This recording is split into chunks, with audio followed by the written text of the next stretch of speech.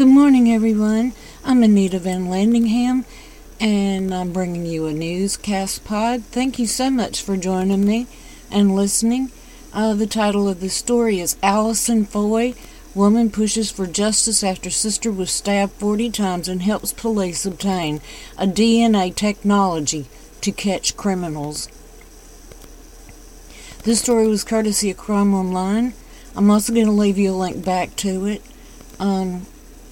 But you can come over here and see her. She seems like not only a beautiful lady, but a smart cookie to boot. Okay, so the unsolved murder of the North Carolina woman Allison Foy has helped pave the way for investigators to crack other unsolved crimes. Now, our authorities credit Foy's sister for relentlessly pushing for new DNA collection equipment that can pick up more forensic evidence than the previous methods used.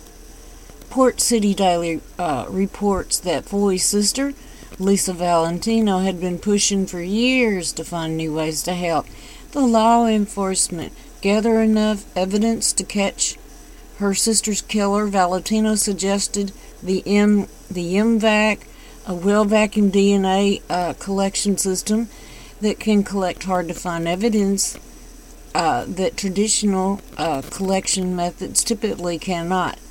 Such evidence deep inside porous surfaces. After approvals from the City Council, the Washington Police Department, WPD, obtained the system, although there wasn't enough evidence found on Foy's case to make an arrest. Valentino's push for the equipment opened doors to catch criminals in both cold and open cases, according to the WPD. We realize the importance of meeting the cutting-edge technology. Murder, in order to solve a crime. The Wilmington Police Chief, Ralph Vizgenius, says the technology will help open and cold cases.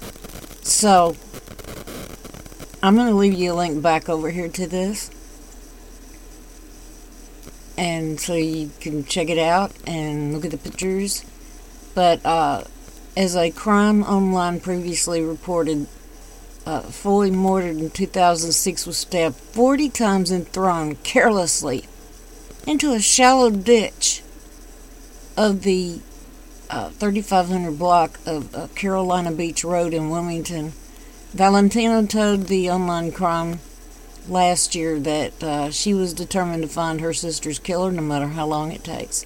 It's been 11 years since Foy and another murder victim, Angela Nobels Rotham, were found together, deceased and lying side by each other, possibly thrown in the ditch by the same person.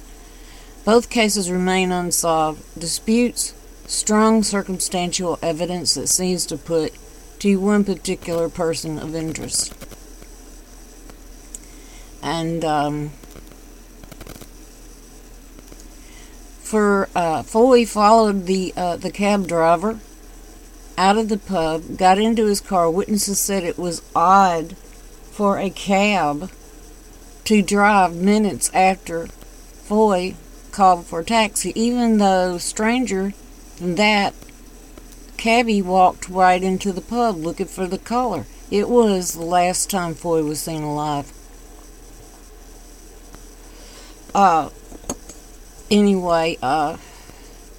Police later determined that the cab driver was Timothy Lannon, a felon with a long criminal history. Police also determined that gave his cell phone number out to local bars, restaurants, and pubs and encouraged people to call them if they needed a cab.